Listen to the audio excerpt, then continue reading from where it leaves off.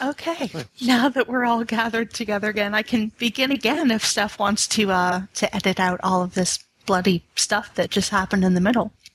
Yeah, I'll just reassemble it into highly libelous stuff, but one of the two for sure. There you go. You can put me to a YouTube video, some stupid Enigma song or something. Exactly.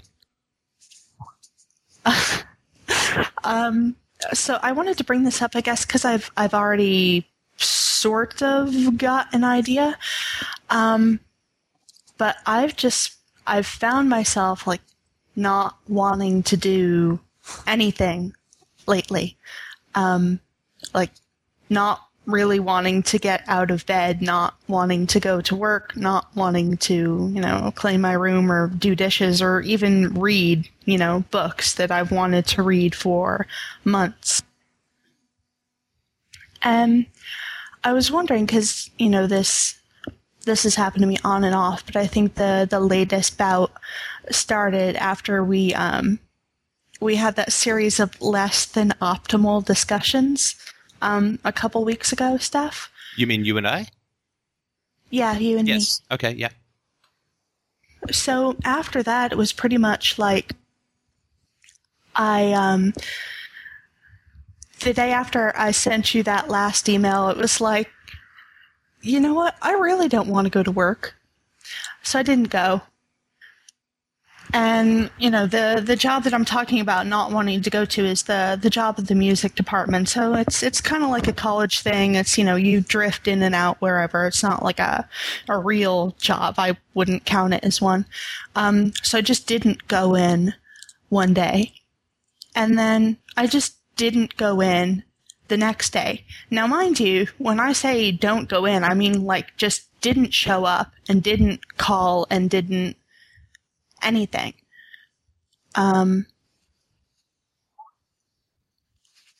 So yeah, it's been kind of like that, and today it's lifted a little bit. After talking to my therapist about it, I mean, he wasn't much.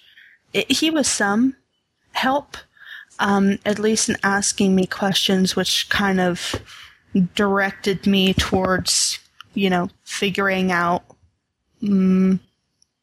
a little bit on my own what sort of happened to me. But I was wondering if you or anybody else had some ideas about questions that I could ask myself or something like that to kind of get through this, because this has been a recurrent thing. I mean, it's not just these 2 weeks. This has been a recurrent thing for as long as I can remember. A recurring thing where you don't want to get out of bed, don't want to do things, is that right? Yeah. And what is the feeling that keeps you in bed? Is it depression? Is it emptiness? Is it laziness? Do you feel lassitude? Do you feel ennui? Like, what is it that is keeping you in bed, or is preventing you from feeling motivated? It's not really depression per se. It's like when I think of doing anything, you know how there's like a stereotypical child who, when you say do X, the kid replies, but I don't wanna. That's kind of what goes through my head, in that same petulant tone, but I don't wanna. Right. And this occurred after you and I had our altercations, is that right? Yeah, this latest round, yeah.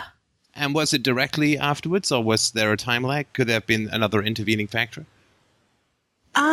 There were 2 or 3 days when I didn't do much of anything except like sit. And I mean, this wasn't like ennui sitting. This was like useful sitting, trying to figure out, what the hell was going on for me. And I didn't, I was thinking that I was going to take journaling back up again or something like that. I mean, for the past 3 or 4 weeks, I've written nothing in my journal whatsoever, whereas, before I was writing like 80 pages a week. So that's something else that's gone by the wayside. But after the last email that I sent you, there were like 3 days where I sat down and tried to figure out, what the hell was going on. I re-listened to some of the conversations that we'd had, and I reread the emails, and it was a lot of, thinking to myself, what the hell? What the hell, man? Kind of like beating myself up, I guess. It doesn't really feel like that's what I was doing, but I guess the wording that I was using to myself is kind of abusive. Right. So what the hell is a euphemism, right? Yeah. And what do you think you were doing?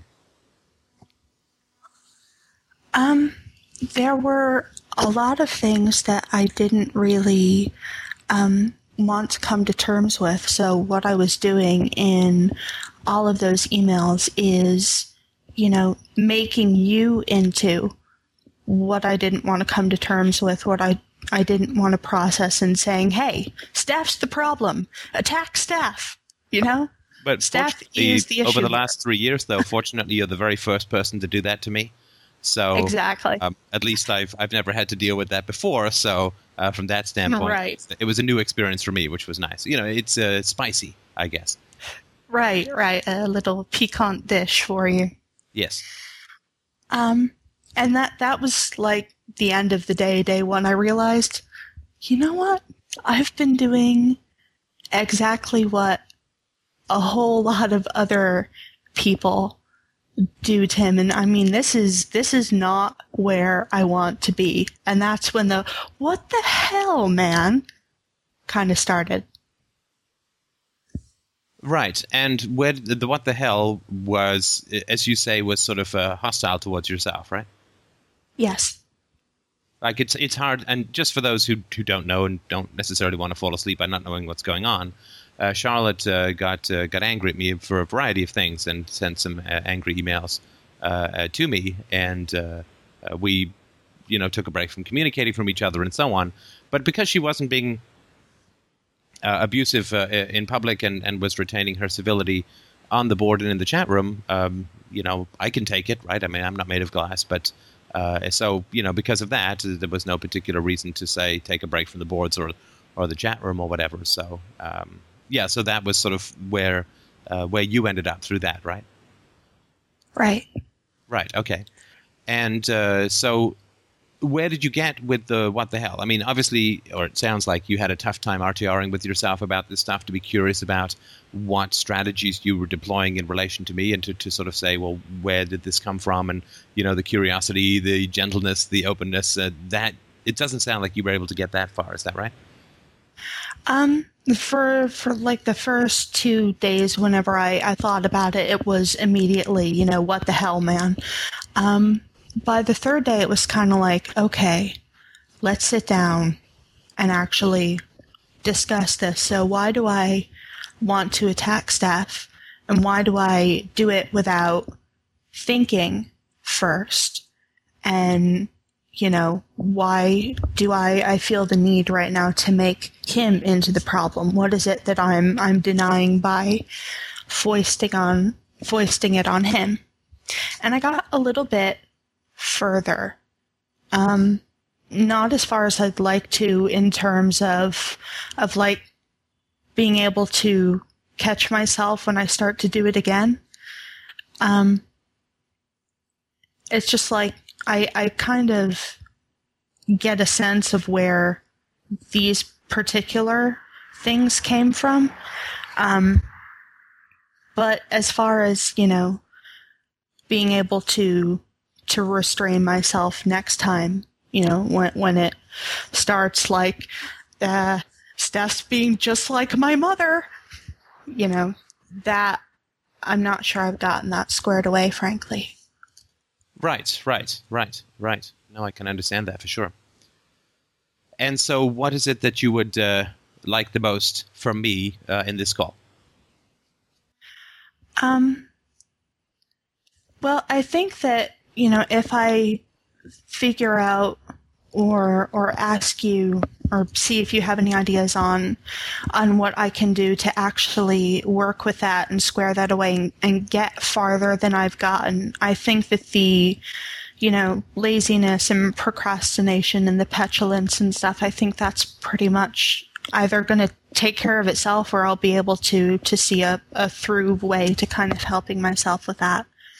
So I guess just... No, it won't. Sorry, I mean, that won't take care of itself. That's going to take some work, obviously, on your part with the help of your therapist. But but continue. But I guess just trying to figure out what the actual antecedents were. I think that would be more helpful, because I think that's something that I can't really talk about with my therapist anymore, at least in a useful manner. And the other stuff I can work with him. Sorry, when you say the antecedents, what you mean is the stuff that preceded the lassitude, or the stuff that preceded the temper? Actually, the stuff that preceded the temper. Right. Okay. And so for you, it's not clear why you got angry at me, and then why you then went into a kind of lassitude. Is that right? Yeah, it's not clear to me. I mean, I can point to a couple of things that were going on for me that I didn't tell you about. But as to, why I started equating you with mother, it feels like I wanted to use the words all of a sudden, but obviously it's not just all of a sudden. Well, it was all of a sudden insofar as you hadn't associated me with your mother before, but all of a sudden there was this very much this overlap, right, between myself and your mother, which triggered your temper, right? Yes. Right. Okay. Got it. I'm still not, and I'm sorry if I'm missing something, and I certainly am not short of things to say, but I want to make sure that I'm going to work on the stuff that's most helpful to you. I'm still not sure exactly what it is that you want from me during this conversation. I just want, and it's not because you're not being clear, it's just that there's a lot of stuff that I could talk about based on what you're saying, but I don't know what the most useful stuff is. To tell you the truth, I think you're probably wondering what the most useful stuff is, because I'm wondering the same thing. I don't know what to say. Okay, I'm happy to take charge if you think that would be helpful. I think so, yeah. Okay. Well, this is going to talk about some of your dark side. So I just want to know if you're ready for that. And the reason that I ask you that is that I'm not going to do the temper thing with you again. Just so you know, right? Yeah. I mean, I haven't done it with you the last time. I haven't really done it with you the time before, but I'm not going to do it again, right? So I don't want to talk about stuff if it's going to be volatile for you, because that would be an unfortunate end to our friendship. I mean, of that I have no doubt, right? Because it's not good for you, and it certainly isn't fun for me, right? Right, exactly. I'm with you there, absolutely. I don't think that it's going to be, well, it might be volatile, but I can contain my crazy, I think. Okay, I wouldn't call it crazy, but I mean, so we can do it if you like, if you feel that you're ready for it. Yes. Okay, well, you have a strategy called temper, right? This is one of the things that you do when you feel threatened or you feel too vulnerable, right? Yes. And it is particularly sensitive to status, right? Right. So tell me what I just want to make sure that we're both talking about the same thing. So just tell me what you got from those two things. Status to me means, I'll just throw out an example. Like with my mother, I was never sure, like, where we were, in our relationship. If it was like, oh, she loves me today, or run away. So that uncertainty made me feel, and makes me feel, really, really vulnerable. And I know that one of the ways that I tried to resolve that sort of ambivalence or uncertainty with mother was to, I got really angry, and she would, escalate it right back. And so I knew then exactly where we were, in a manner of speaking. So that's what pops up in my mind. Are we kind of on the same page there? To some degree, yes or no. But just before, Bill wanted to mention something before we continued. Oh, I'll do it later, Steph. I was just marveling at your hard-coded paths for some of these, the philosopher-physician. You were marveling at the code of the philosopher-physician. I'm sorry, Charlotte. We'll have to continue this another time. Sorry, go on. Wait. Let me display my temper. Right. Sorry, Bill, you were saying? No, I was just marveling at the hard-coded paths. I'm having some trouble getting some of the apps back. Oh, we'll edit all that out, and we'll just say I was marveling at the philosopher-physician. Okay. No, I mean, I certainly do understand that with regards to your mother, but that's not specifically what I was talking about. You have, obviously, you're intelligent and you're sensitive and so on, but you have a certain, to me, this is just all my thoughts and experience or whatever, right? That with all of your intelligence and warmth and sensitivity comes a certain kind of pretentiousness. And Lord knows I've been prey to that myself at times as well. But that's what I sort of mean by status, if that makes any sense. And you and I have talked about this before, which is the kind of slightly superior, run along little lamb, yes dear, that you and I have talked about before. Oh, yeah. That makes sense. Yes, it does. And so to tie it back into an incident that happened in New York when your status was questioned or criticized in front of other people, you kind of lashed out, right? Yeah. Yes. And so that means that you have, again, this is all just opinion, but this is my thoughts, that you have an ego that is built upon accomplishments, right? It is built upon your intelligence, your verbal skills, your education, your learning, your artistic knowledge, and so on, right? Yes. And that indicates that you've not gone through the experience of being loved for who you are. In other words, not what you can produce or not what you know or what you or the intelligence or the other innate abilities that you have, but that you haven't, I think, experienced that thing where you're loved for just for who you are, if that makes sense. Yes. In a way where you could... I'm sorry, go ahead. I just wanted to say I actually find that that's still going on. Like, I read books and I think, well, I wish I could be like this person. Man, they know like 15 languages and how great would that be to like impress people and things like that. Oh, sure. And it's not just you and it's not just me. This is all around the world, right? This is a cultural disease, right? If I looked like Brad Pitt, then I would, go into a disco or go into some place, then everybody would be like, ooh and ah. And if I was wealthy and if I could sing like Pavarotti and if I had this aggregation of shiny talents and abilities to impress other people with, then I would be worth something, right? Yeah. Right. That's what. Yes. And of course, it's not true. We know this. Obviously, I mean, I have mentioned it before, but I mean, if being rich and famous and beautiful and talented was enough to make you happy, then Marilyn Monroe would have lived a lot longer than she did, right? Right. Exactly.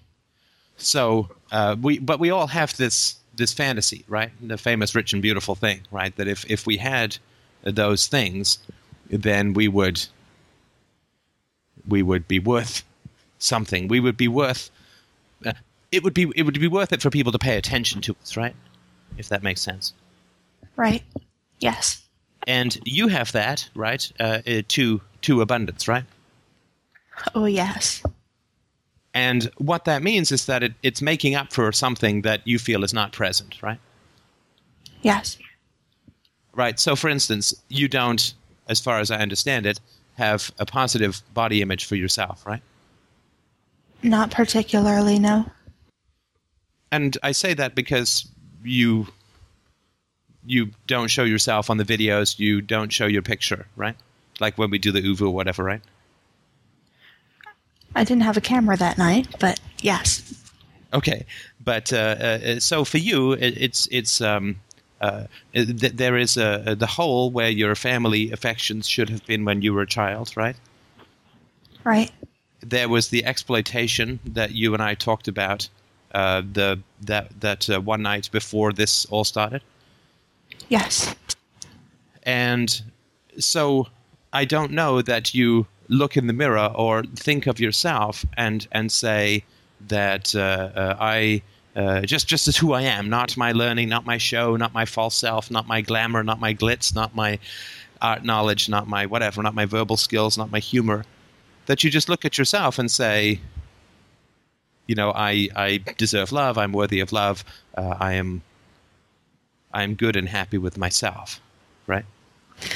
Well, the thing that, sorry about the bus, the thing that pops up when you're saying that, and the thing that's sort of bringing a tear to my eye is the thought that I don't know what I am without that.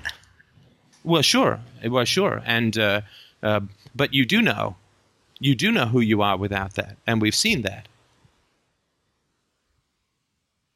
Because when that stuff gets taken away, we see what comes out, right? Right. What do we see? Like howling anger and rage and all bad things. Well, I don't think that what you do is howling anger and rage. That's not how I've experienced it myself. Because anger is actually not that uncomfortable to be around. Okay. Right? I mean, I've had podcasts where I've been angry, and a few people have written to sort of say, that freaked me out, or that was alarming, or whatever, but very few people. But I think for the most part, it doesn't particularly trouble people in that way. Yes, you're right. So the way that I've experienced this, what you call the howling rage or whatever, I experience it just as bullying. And to me, it is a strategy that you use to achieve something or to avoid something, but I don't think it's some sort of innate howler monkey that lives in your chest, right? It's just that you have a strategy called bullying that works in some way. Right. And somebody really needs to mute. Yeah, I'll look for that.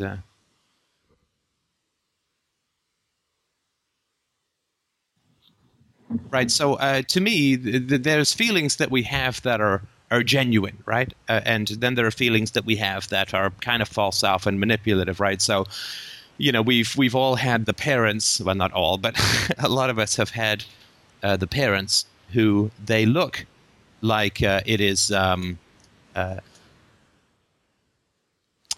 can you mute your mic? If you're not talking, if you could mute your mics, that'd be great. Thanks. Yeah, I'm just trying to figure out how to do it. I'm just having some problems. It's just down by the call and hang up to the left-hand side. There's a little mic with a slash through it.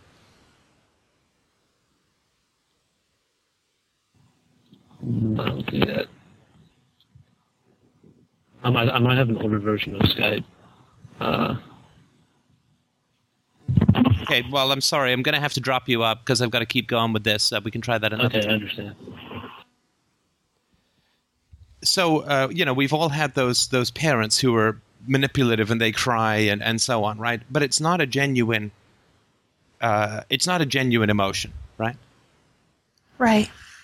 And when your temper kind of flares up, I experience it as specifically intimidating, which means it's not. All right. Okay. So yeah. Sorry. We'll try again.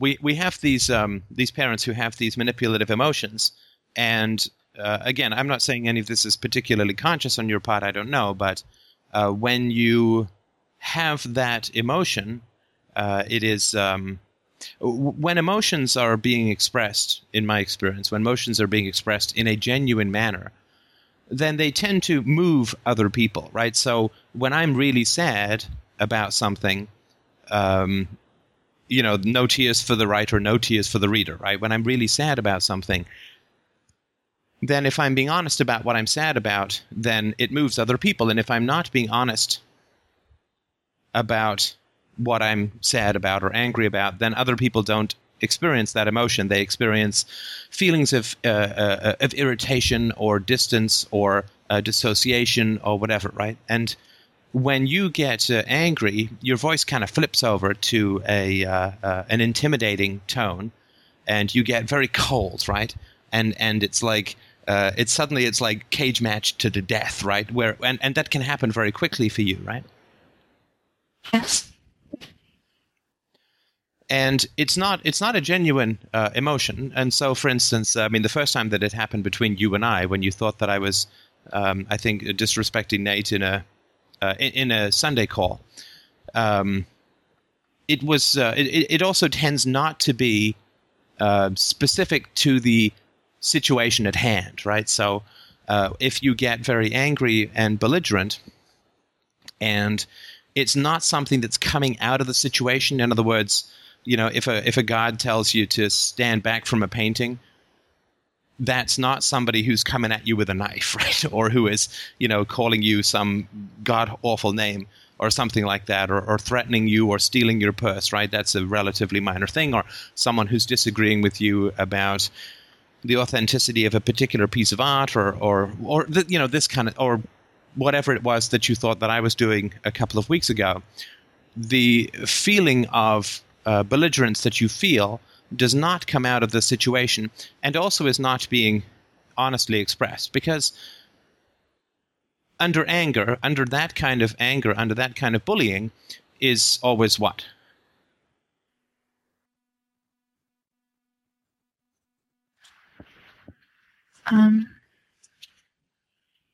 Yeah, probably just, I know for me it is oftentimes like fear, but I'm not sure what you were thinking of. Well, there certainly is fear, and just if people could hold off giving the answer, because I'm just trying to ask her, and it doesn't help because what we don't feel, we reproduce in other people, right? Right. So if I feel depressed and I don't own the feeling and own the whatever, what happens is I go around complaining, right? And other people end up feeling depressed, right? Right. And we had an example with the magnificent Greg the Flamethrower in the chat room the other day, where he was feeling tense and frustrated, and so came in basically saying, hope is a deer we should drive over and back over. And everybody else started feeling tense and frustrated and anxious, right? Right. Because he wasn't saying, this is what I feel and I don't know why, right? I should write a book about that. Anyway, so what we don't experience ourselves, we end up recreating in other people, right? Right. And so the reason that we know that there's fear at the root of the bully's emotional makeup, and I'm not saying that you're a bully, I'm just talking about in that moment, right? In that strategy, right? Because I'm not saying you're a bully. We're talking about that strategy, that moment, that persona. I know, I'm following you. So what happens is you create fear in other people, right? Right. And it's scary, right? Your bullying is scary, and that's to your credit, because if it wasn't scary, you would be bad at something, and it's good to be good at something, right? Just kidding. But if you don't feel the fear,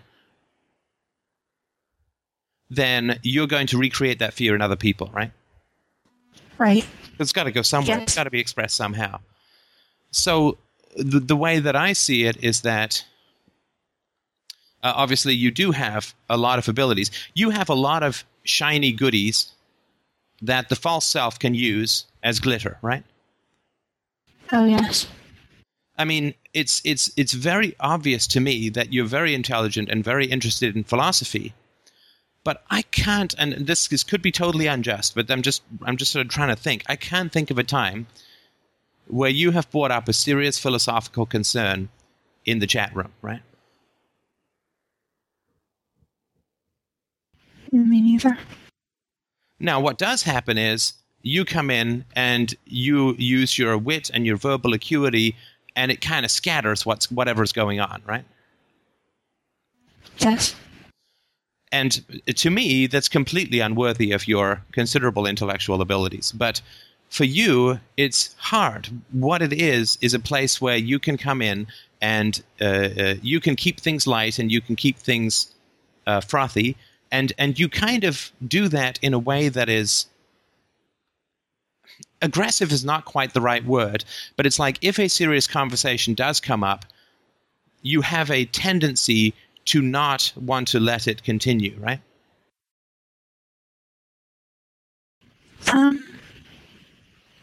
The thought that pops into my mind is I want it to continue, but whenever those conversations go on, I have this thing, like, this thought pops up in the back of my mind, like, I can't contribute to this. I don't know what to say. So I try to shift the conversation to a ground where I'm more comfortable. Right, and I totally understand that, and I'm saying that that's completely unworthy not only of your intellectual abilities but of your rather large heart, right? Right. Right, because the chat room clearly should not be there for you to shine, and it should not be there for me to shine, but it should be there for us to exchange ideas. And sometimes those ideas are giddy jokes and so on, but I've just noticed that in the chat room, when you come in, things kind of scatter, right? And Lord knows that Nate falls into that trap a lot, right? And I've talked to him about that, right? Which is, it kind of fragments, right? And it goes into a kind of manic, kind of jokey thing, if that makes sense. Right. I find this when I try to have like one-on-one conversations with other people, and they bring up a problem to me or something that they want help with. It's like, I really want to help them, but it's like, I just don't know what to say. I have no idea. Well, I don't think it's true that you don't know what to say, but the problem is that you come in with a persona to the chat room, right? Right. Did anybody know that you had problems with motivation over the past week or two? I doubt it. Well, I'm asking. You can type it into the chat window if you've seen Charlotte in the chat window. Tell anyone. And had any idea that she was going through some significant personal challenges.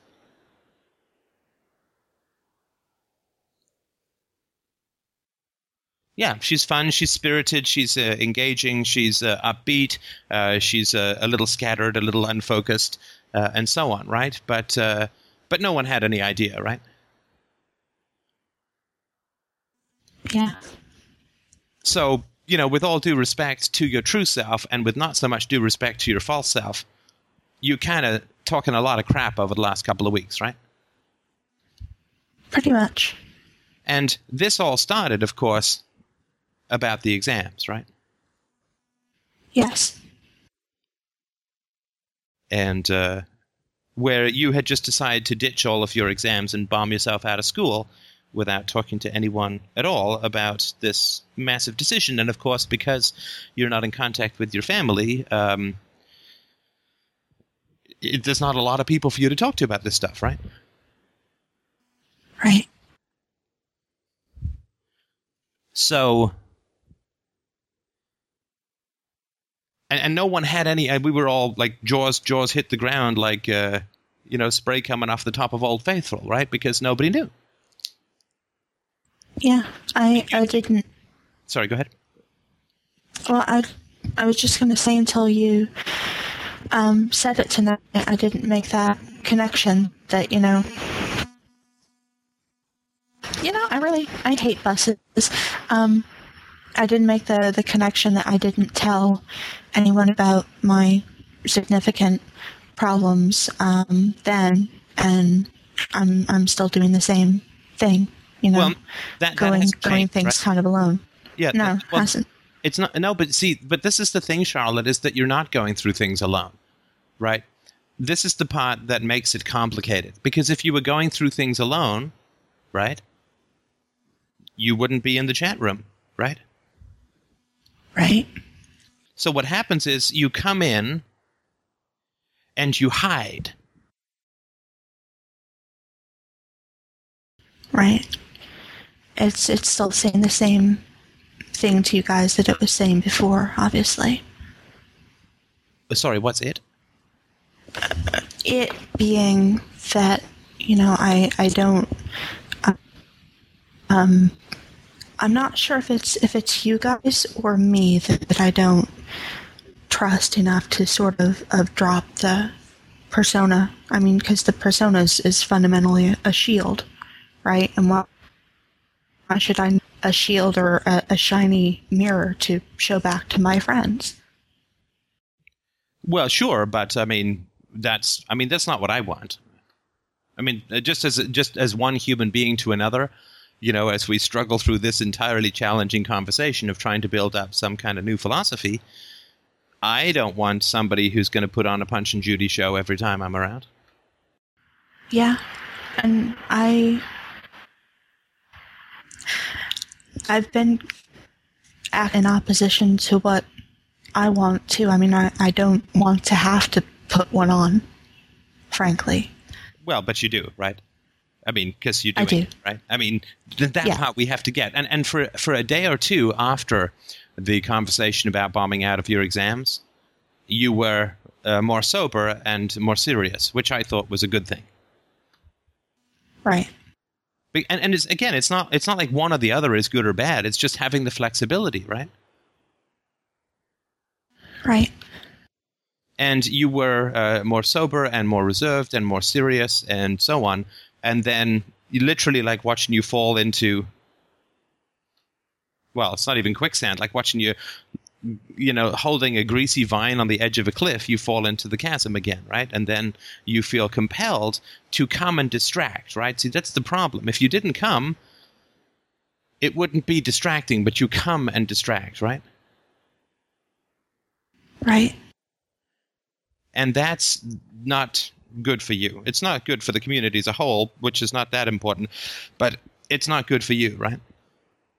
Right. Because it gives you an out, right?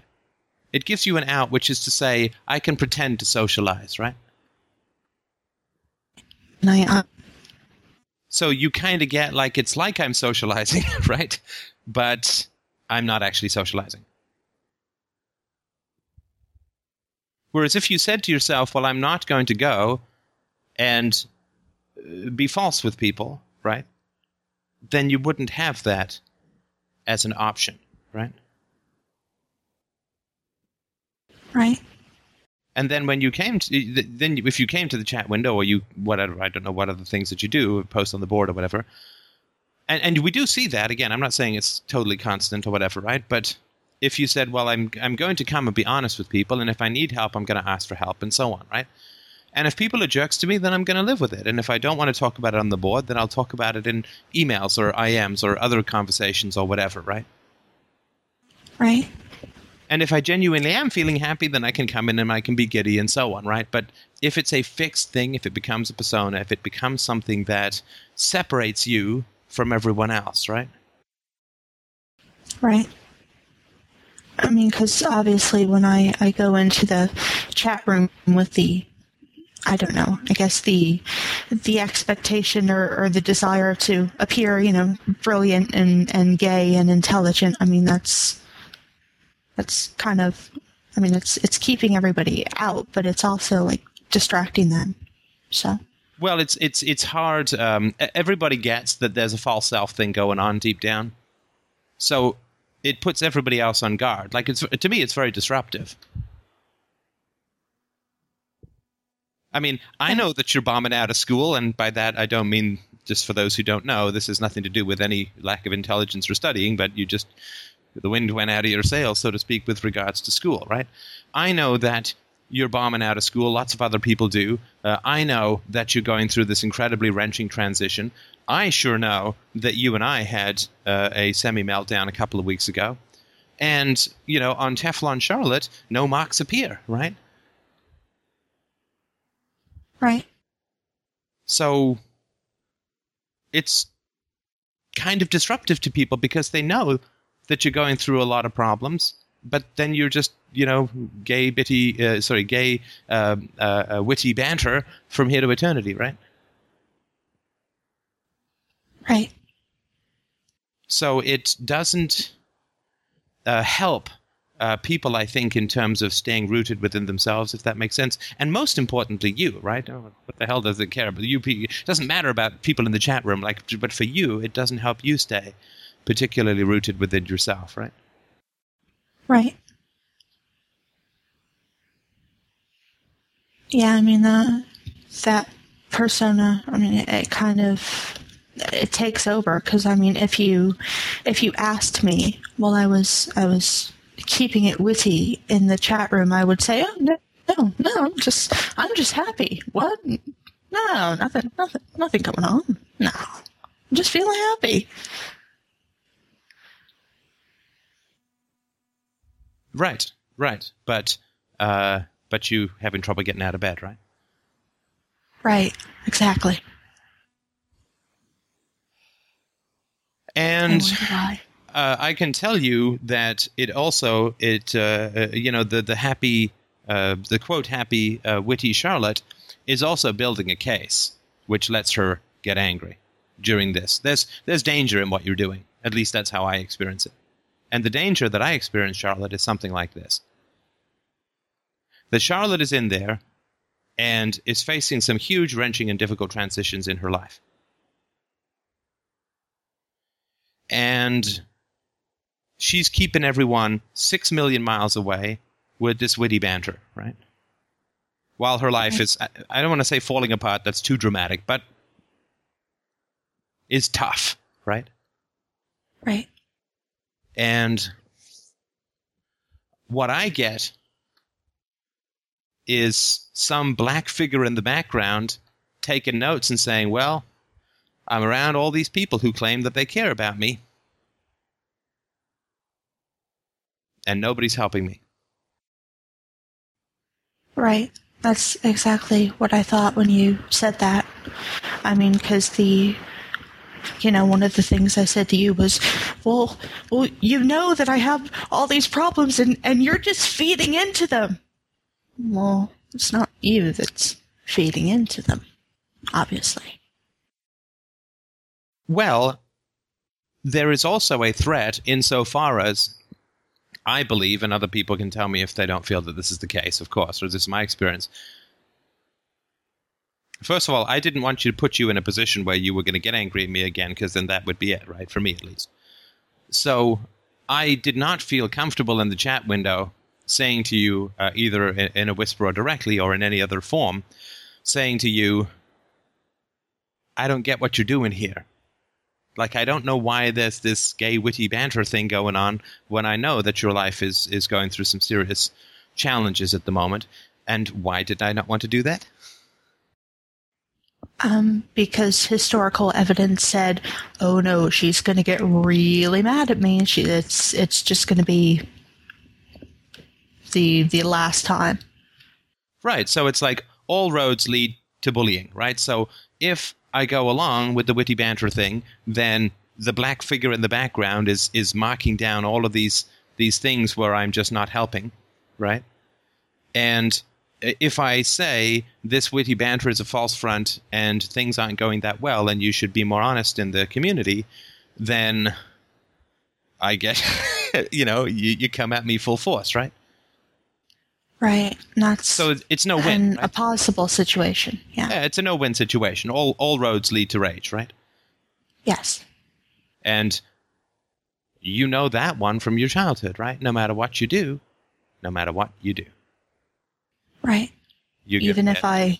Yeah, sorry, go on. Yeah, whether I do what I like to do or whether I do what they tell me they want me to do, in the end, it's still going to be, scream fest here to eternity. Yeah, for sure, no matter what happens, right? And I find it a little tougher. My mother would have this giddy side of her as well, right? And it would be kind of grating after a while. And then if I would say, Mom, I think you need to calm down. It's like, I'm just having fun. What's your problem, right? Right. It's that giddy, like they keep going up in helium balloon and it's going to pop, right? Yeah, my mother was the same way. And, after a while, it's like, oh, God, here we go again. Let me run for the hills, please. Well, and sometimes you would just provoke it, right? Because it's like, let's just get this thing over with, right?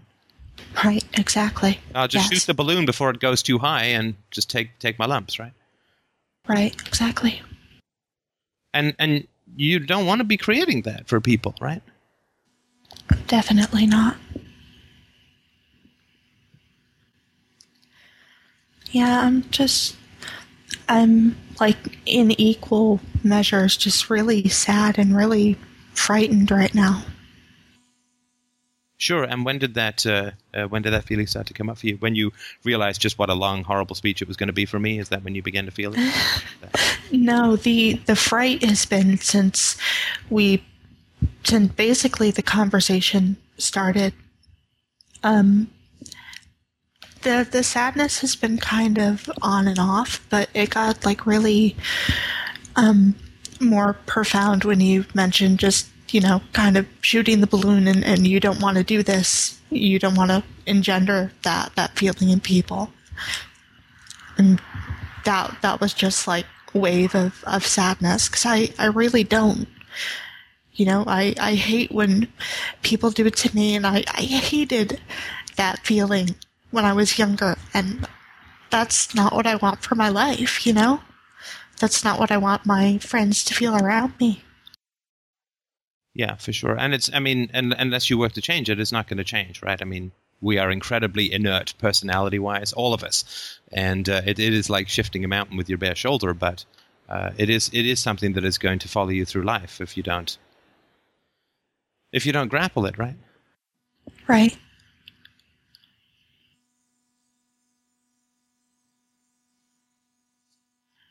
Yeah, and the thought that comes up is, but I don't know how to. But of course I do. Well, this is the thing, right? If you know how to make a situation, you automatically know how to unmake it. This is the horrible thing about when we're manipulative, and I do it too, right? I mean, I'm always on I'm always on guard, right? But as far as this goes, because I want to make sure I keep things as clean and clear as possible in my communications. But if you know how to engineer, and again, I'm not saying consciously, but if you know how to engineer the situation where people are damned if they do and damned if they don't, that you'll get angry at them for not caring if they don't call you on stuff, but you'll get even more angry at them for interrupting your fun if they do. If you know how to create that incredibly complex trap, you absolutely know how to disarm it, right? The guy who makes the trap knows how to disarm it. Yes. Yeah, I started thinking of Mother.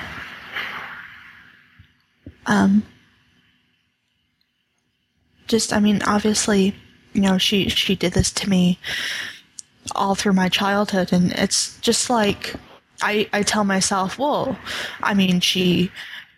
this is just how she was. She didn't know any better. She didn't know how not to do this. Yeah, she did. But she did. Yeah, she did. She did. Yeah. The more you sympathize with your mother, the more you'll become your mother. This is just one of the awful things in life and in psychology. And there may be a time when you can have some more sympathy for your mother, but that time is a long way in the future. Right. I was curious about when you said that about like having some sort of empathy for your mother. I was like, but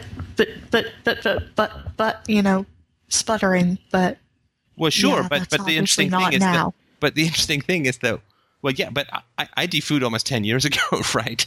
So, right. So it's quite a bit different for me. 10 years afterwards, and after years of therapy and all the work that I've done, you can gain some, and it doesn't mean that my anger towards my mother is not perfectly valid, and it's just you get a bit of a broader perspective when you get older and blah blah. I don't want to bore you with all of the middle-aged crap, right? But the interesting thing is that when we talk about anger, in a sense, you defend your mother, and then when we talk about understanding, you attack your mother, right? Right. And that's just the challenge that you face. There's her story about why she did what she did, right? Which was that her life was difficult and you were bad, right? That's what you were disobedient and her life was tough, right? That's the same story all the time, right? Right. And that's her story and so on, right? But you have your own direct personal history, and when you experience the pain and the anger and the fear that you experience as a child, we don't experience fear and sympathy simultaneously, right? Right. I mean, that's like going up and down at the same time, right? It just doesn't happen, right? It's like feeling rage and tenderness at the same time, right? I mean, it just can't happen, right? Yeah, it's not possible. And that doesn't mean that we can't feel both over time and so on, but just not at the same time, right? Right. So I mean, in terms of undoing the trap, I mean, you know exactly what to do, which is to stop relying on your shiny gifts, right?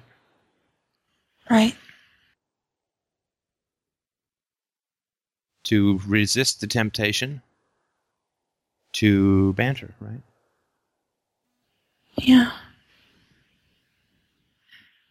And also also on the other side, to resist the temptation to kind of, I mean, I'm not saying you would, but some people do, right? They come in and say, you know, they come into the chat room and say, sigh, oh, what a terrible day, blah, blah, blah, right? Right. And then people say, well, what's up? It's like, oh, there's this, there's that, where it just becomes like a pity party, right? Right. You know, when you said that same thing popped up in my mind. But what do I do instead? Right.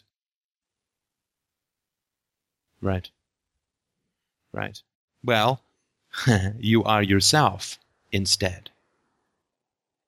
You are genuine instead. And when you are genuine, Charlotte, you get the greatest gift of all, which is what you said earlier. I desperately want to help people, but I don't know what to say. Well, when you are yourself, you know exactly what to say to help the most, to help other people the most, and that is the greatest joy.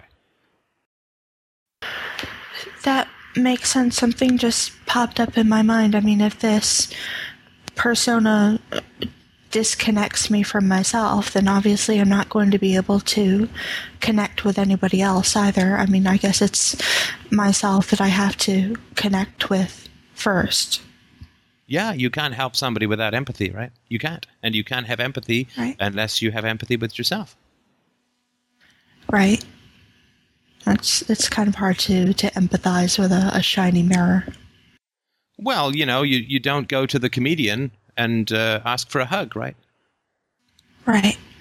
Because the comedian, you know, it's like the way people don't sit in the front row of the comedy place, right? Because I was going to pick on them, right? Right. And this is why would you do it, right? What's on the other side of going through the tension and anxiety of not being banter girl, right? And what's on the other side is A, real connection with people, B, you can genuinely be helped and not be so alone. And the third thing is that you will actually connect to others and really be able to help them where they need it. Yeah. I mean, I've told myself for the longest time, you know, this is what I actually want. And well, in your language skills, and say you've got a big heart, and that's why I've hung on to this. But I mean, your language skills, you're obviously very intelligent, and you've got. I think you have a great deal of innate empathy. Because otherwise your reaction formation wouldn't be so strong, right? The height of the mountain is the depth of the valley, right? Geologically and psychologically speaking.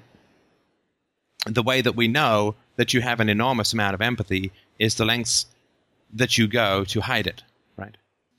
Right. Yeah, it really makes me... It's like I'm feeling right now almost this, like, feeling of devastation that I haven't been able to, like, express that or actually, like, use that on anybody. Because, I mean, that's... If there's something that I want to be known for, I don't want to be known for the fact that I read 4 languages and know all about art and yada, yada, yada. That's great, you know, whatever. But if I wanted to be known for something, it's like, hey, you know, Charlotte's someone that you can go to for help, or, you know, she's really empathetic, or something like that, something like real, not just this shiny accomplishment. Right. Because, you know, frankly, people don't care that much about shiny accomplishments. I mean, who the hell remembers who won the Oscar in 1947, right? Right. I mean, as far as the people who stay in people's minds and hearts, it's not the people who can hit the high notes, and it's not the people who can run the fastest. Because those are just moments. That's just show. It's the degree to which we can understand and connect with each other. That's E.M. Forster, right? Only connect. It's the degree to which we can empathize. Now, your danger is going to be that you're going to want to replace Entertainment Girl with Nurse Charlotte, right? Yeah. I now have value if I help people. Right, exactly. And that's going to be your secondary defense. But that's the exact same thing. Right? It's your secondary defense, right? And but the way that you help people, and this is, you know, tricks of the trade, right? But the way that you help people is you are connected to yourself. You are at peace with and accepting of yourself. And you show people what a stable and rooted personality looks like. Right? Before anything else, before you open your mouth, before you ask them a question, before they say anything, you try to show them what a stable and rooted personality looks like, which is not there for show, it's not there for manipulation, it's not there for effect, it's just there. Right. Like a beautiful sunset isn't showing off, right? Right, it is. It's just there, right? Yeah. And if it was showing off, we wouldn't really enjoy looking at it, right? Right. If it was doing Exactly. some funky dance move and bouncing all over the place, I mean, it would be not that much fun to look at, right? It is the serenity and the beauty of something without manipulation, without effect, without narcissism, without neediness, without, you know, prop me up, you know, all of that stuff that people do all the time, right? Prop me up. Be impressed by me. Show me that I'm good. Show me that I'm right. And we see this all the time in the chat room. The people who come in and they're wrong, and they won't admit it. They change the story. They flip around. And it's like, don't do that to others, and don't do that to yourself, right? Because isn't it all obvious to everyone all the time what's going on with people? I mean, is there really any doubt? Sorry, Charlotte, go ahead.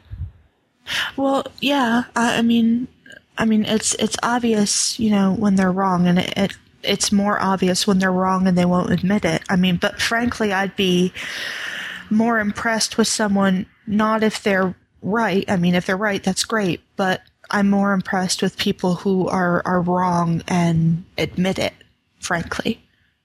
Oh, don't we feel so relaxed around those people? Because isn't that the fundamental thing that we hate so much about the world? I'm speaking more for myself here.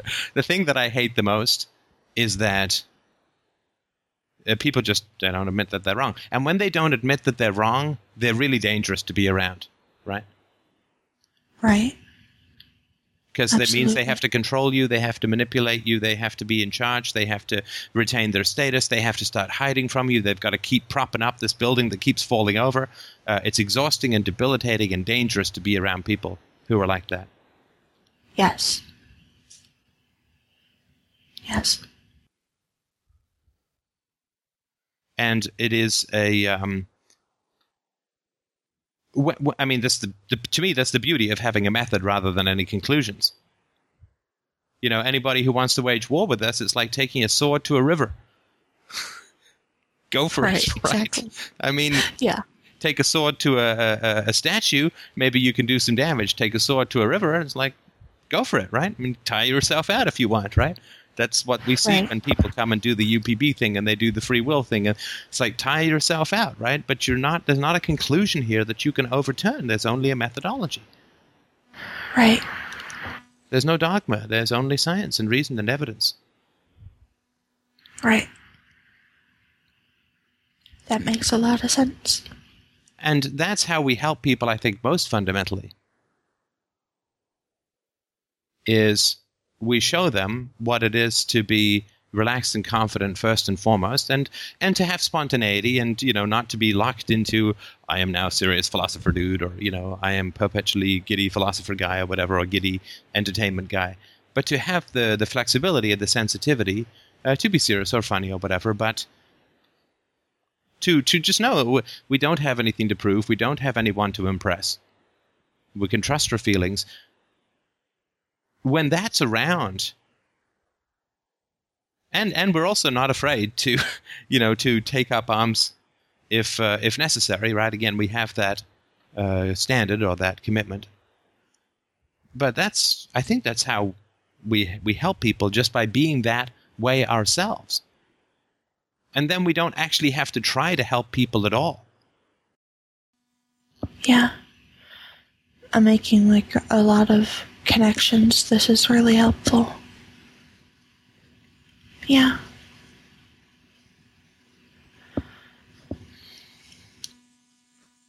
I was just going to say that, you know, for me, helping people has always been about, like, from, you know, 12 on, you know, helping people is love me, love me, love me, love me. You know, see how wise I am. See how wonderful I am. Look, I'm helping you. You are grateful to me. You are grateful to me. It hasn't actually been about helping them. It's been about, like, propping me up, which is obviously, like, anti-helpful to the person that I'm trying to help. Well, sure. It's also what I talked about earlier, which is the status thing, right?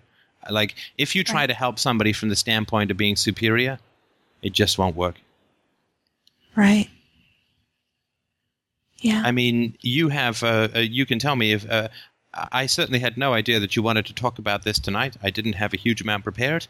If anything, I don't have any lists or anything. But I think that when I talk to you, as I try to always talk with the people that are interested in my perspective or whatever, it is not a status thing for me. I am not in any way, shape, or form trying to be superior to people. I always try to say how, you know, talk about the positive things that they bring to the table, which, of course, with you is considerable, as it is with everyone. And it's not a status thing for me, right? At least I don't think that I have tried to end you up with in a position where you would feel put down or humiliated. No, not at all. And I don't actually feel, because, you know, when people help you because they want you to be grateful, there's like this empty feeling you get. Like, I mean, they're someone that you have to fill up. I've never gotten that with you either, or with anyone who's, like, actually been in it, or has actually been, you know, connected with themselves and helping me from that, and not from, like, this desire for status. Right. I mean, that would be like a doctor coming in and saying, "Look how healthy I am." It's like, well, that's great, but I'm here to see you because I'm not at the moment. Right. So, I mean, that would be Right. kind of dickish on the part of the doctor, right? Look, I can bench press my own desk. Right? Yeah, I don't really care about you, buddy. I'm sick.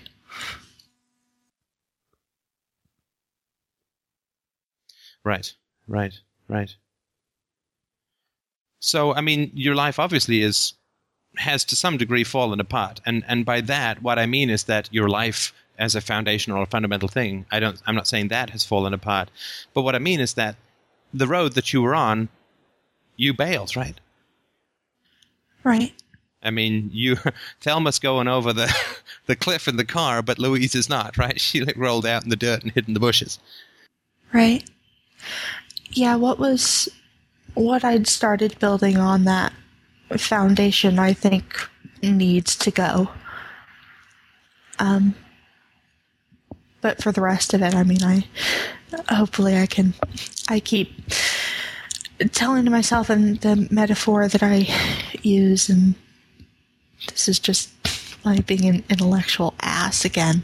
But I keep telling myself that, I want my soul to be like the Alhambra. Look that up on Wikipedia. It's a really beautiful palace in Grenada.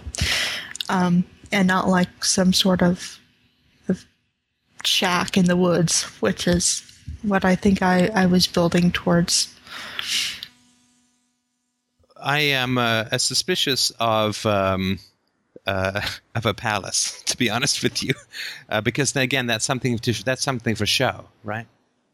Right. And it's also not alive, right? Right.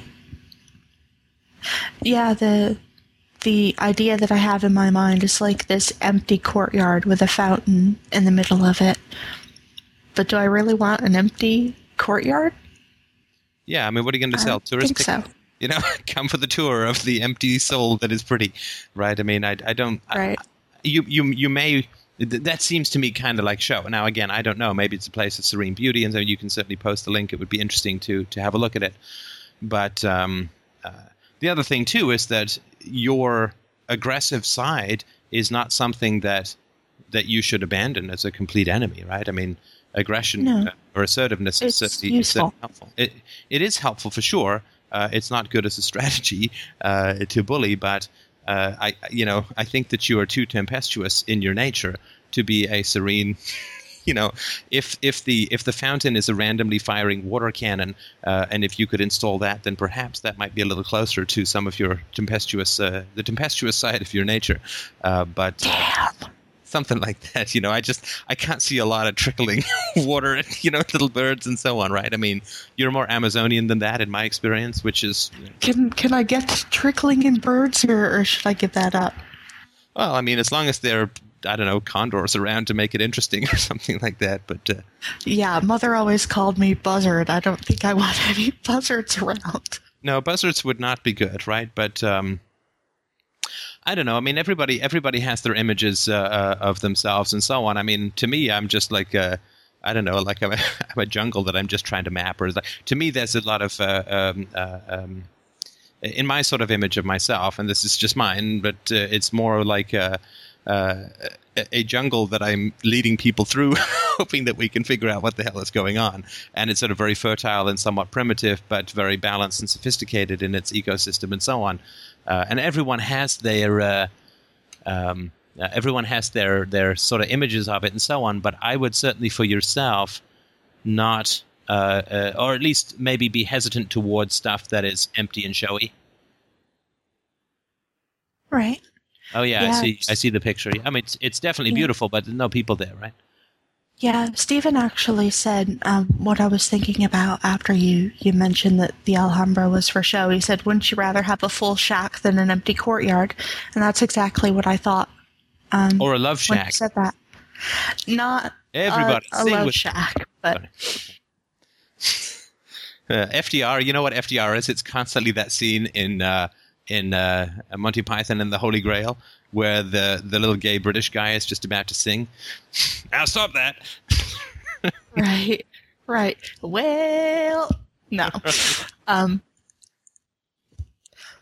did want to ask you, because I've obviously had like trouble expressing emotions and things in the past and making other people feel my stuff. Have you been getting that from me at all, or? Well, I just know that you've been going back to old tricks, and that you were either going to sort it out or you weren't. But for me, that was up to you.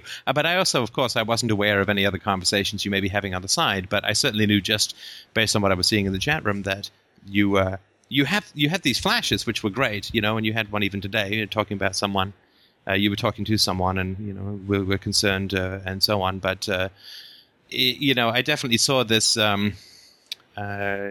Charlotte, so to speak. Charlotte, the Traveling Roadshow. I definitely saw that pretty continually over the last few weeks, and of course, I knew that you were going through a lot of problems, but I certainly haven't seen any bully flare-ups, which is great. Yeah, well, I meant like more during this conversation, like right now. Oh, sorry. To April. I think that you've done magnificently in this conversation. If that helps. I wasn't particularly concerned because I didn't think that you would bring it up if you weren't ready for it, and we did check at the beginning. But no, I think it's great. I think it's great. The challenge, of course, is not tonight but tomorrow, right? Right, exactly. Well, given past experience, the day after tomorrow. The day after tomorrow, yeah. But at some point, right, the temptations of distraction will recur, and it's the jokey stuff, and it's a way to avoid tension, fear, and anger within yourself, and it is very tempting, and it's perfectly okay to not know what to say, right? Because what does RTR suggest when you don't know what to say? Go with the feeling. And do what?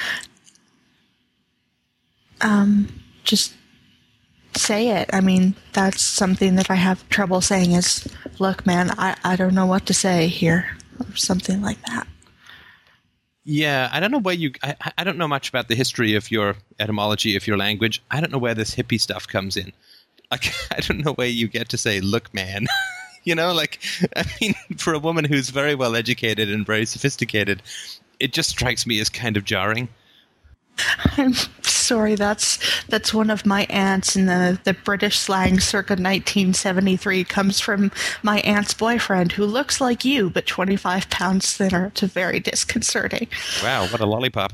Yeah, that's just, to me, that's just funny, right? In the same, and you'll get more used to this when you get the sense of how you look to others. I have the teeth-gritting joy of hearing how I sound all the time as I'm working through all of this sort of stuff in the audio and feeds and so on. But it is just getting used to how you sound from outside, and to make sure that you have your own language, right? There's the stuff that works for you. But in particular, and you'll hear this when you hear this again, there are a few things, times where this "look, man" comes up, right? And it's just kind of disconcerting. I don't know. It's like if I suddenly started breaking into a Rastafarian chant for no reason. It just seems a little odd, or at least culturally not well rooted, if that makes sense. And the other thing, I'll have to make myself a flowchart. Right. And the other thing too, Charlotte, and this again with all due respect and affection, the condescending side that you say that you've inherited from your mom. Yeah. The little lamb stuff? Yes. You're 21, is that right? 22. 22, right. I don't pull rank very often. I really don't, because I'm somewhere between 12 and 900. But for people who are older, and this is, again, maybe you didn't have any of this when you were growing up, and I'm sure you didn't, right? But when you see a 22-year-old woman being condescending, it's odd to see, if that makes any sense. I don't think odd is quite the word. Yes, I see. and again, this is what I mean. I know that it's a habit or a history that you have, but and you know, I I know this is shocking, but I certainly do remember what it is like. I certainly do remember what it is like to be 22. And Lord knows the know-it-all disease strikes me more often than it should. But it is you don't want to lay down a bunch of behaviors for which there are permanent records in the chat room, which when you're 40 or 30, you look back and go, yee. Right? Yeah. I mean, I'm thinking about your future self here. That's what I'm really thinking about, right? So you don't want to be looking back and going like, wow, I can't believe I ever wore that muscle T-shirt with the British flag on it and went to a disco. Actually, that was my brother. But yeah, I can't believe I ever learned how to moonwalk, and I can't believe I condescended to people twice my age when I was 22 and still had some ways to go in terms of wisdom. Yeah, you never got into the leather vest wearing, did you? Oh, my brother Or had is that your best. Okay, I'll tell you. You. This is just one little funny story.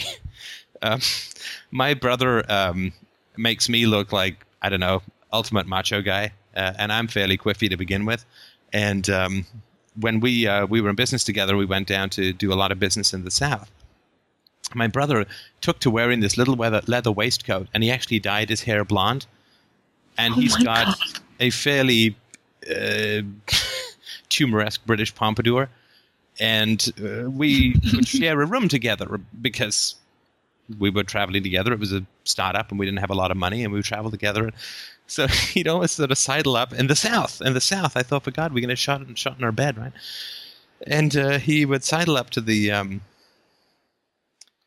person behind the counter, a guy behind the counter, you know, was sitting there chewing out 16 tobaccos at once, and, you know, oh, we'd like a room together, please. My good man. It's just like, oh, man, we're going to get killed. And then he came down, and the guy who ended up in The God of Atheists was actually a real guy, the really grating New England salesman. And my brother, we came down, we were having dinner, had a little leather waistcoat on and his hyper blonde Billy Idol pompadour. And, you know, this salesman was like, so, what the hell's up with your hair? Right? And he said, oh my God. And my brother was like, oh, yes, you know, I can't believe it. I went to my stylist and oh, he just went overboard with the, you know, and he's like, yeah, I think that's your first problem there. Most of us would call him a barber. Very nice. Yeah. No, it's, good God. He's a fascinating person to travel with, for sure. Yeah, sometimes I look back on things that I've said in the chat room like, ew, sorry. Yeah, if I'm doing it now, I can only imagine, you know, 40.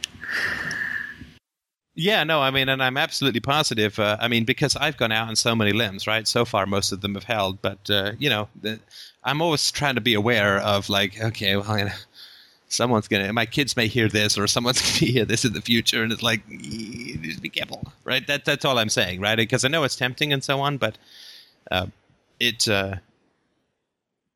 especially to those of us who know the difference between your public persona and what's going on in your life, it is a challenge at times. And of course, that's part of the trap, right? Which is to call you on the condescension and then, you know, welcome to, not good Charlotte, but the other one. Yes, what fresh hell is this?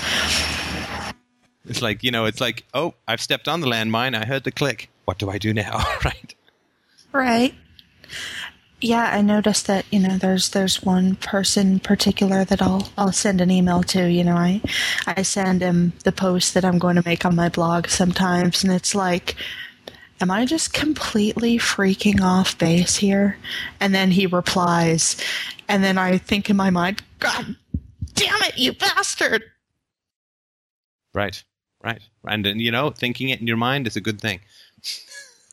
Yeah, typing it back to him in an email, not so much.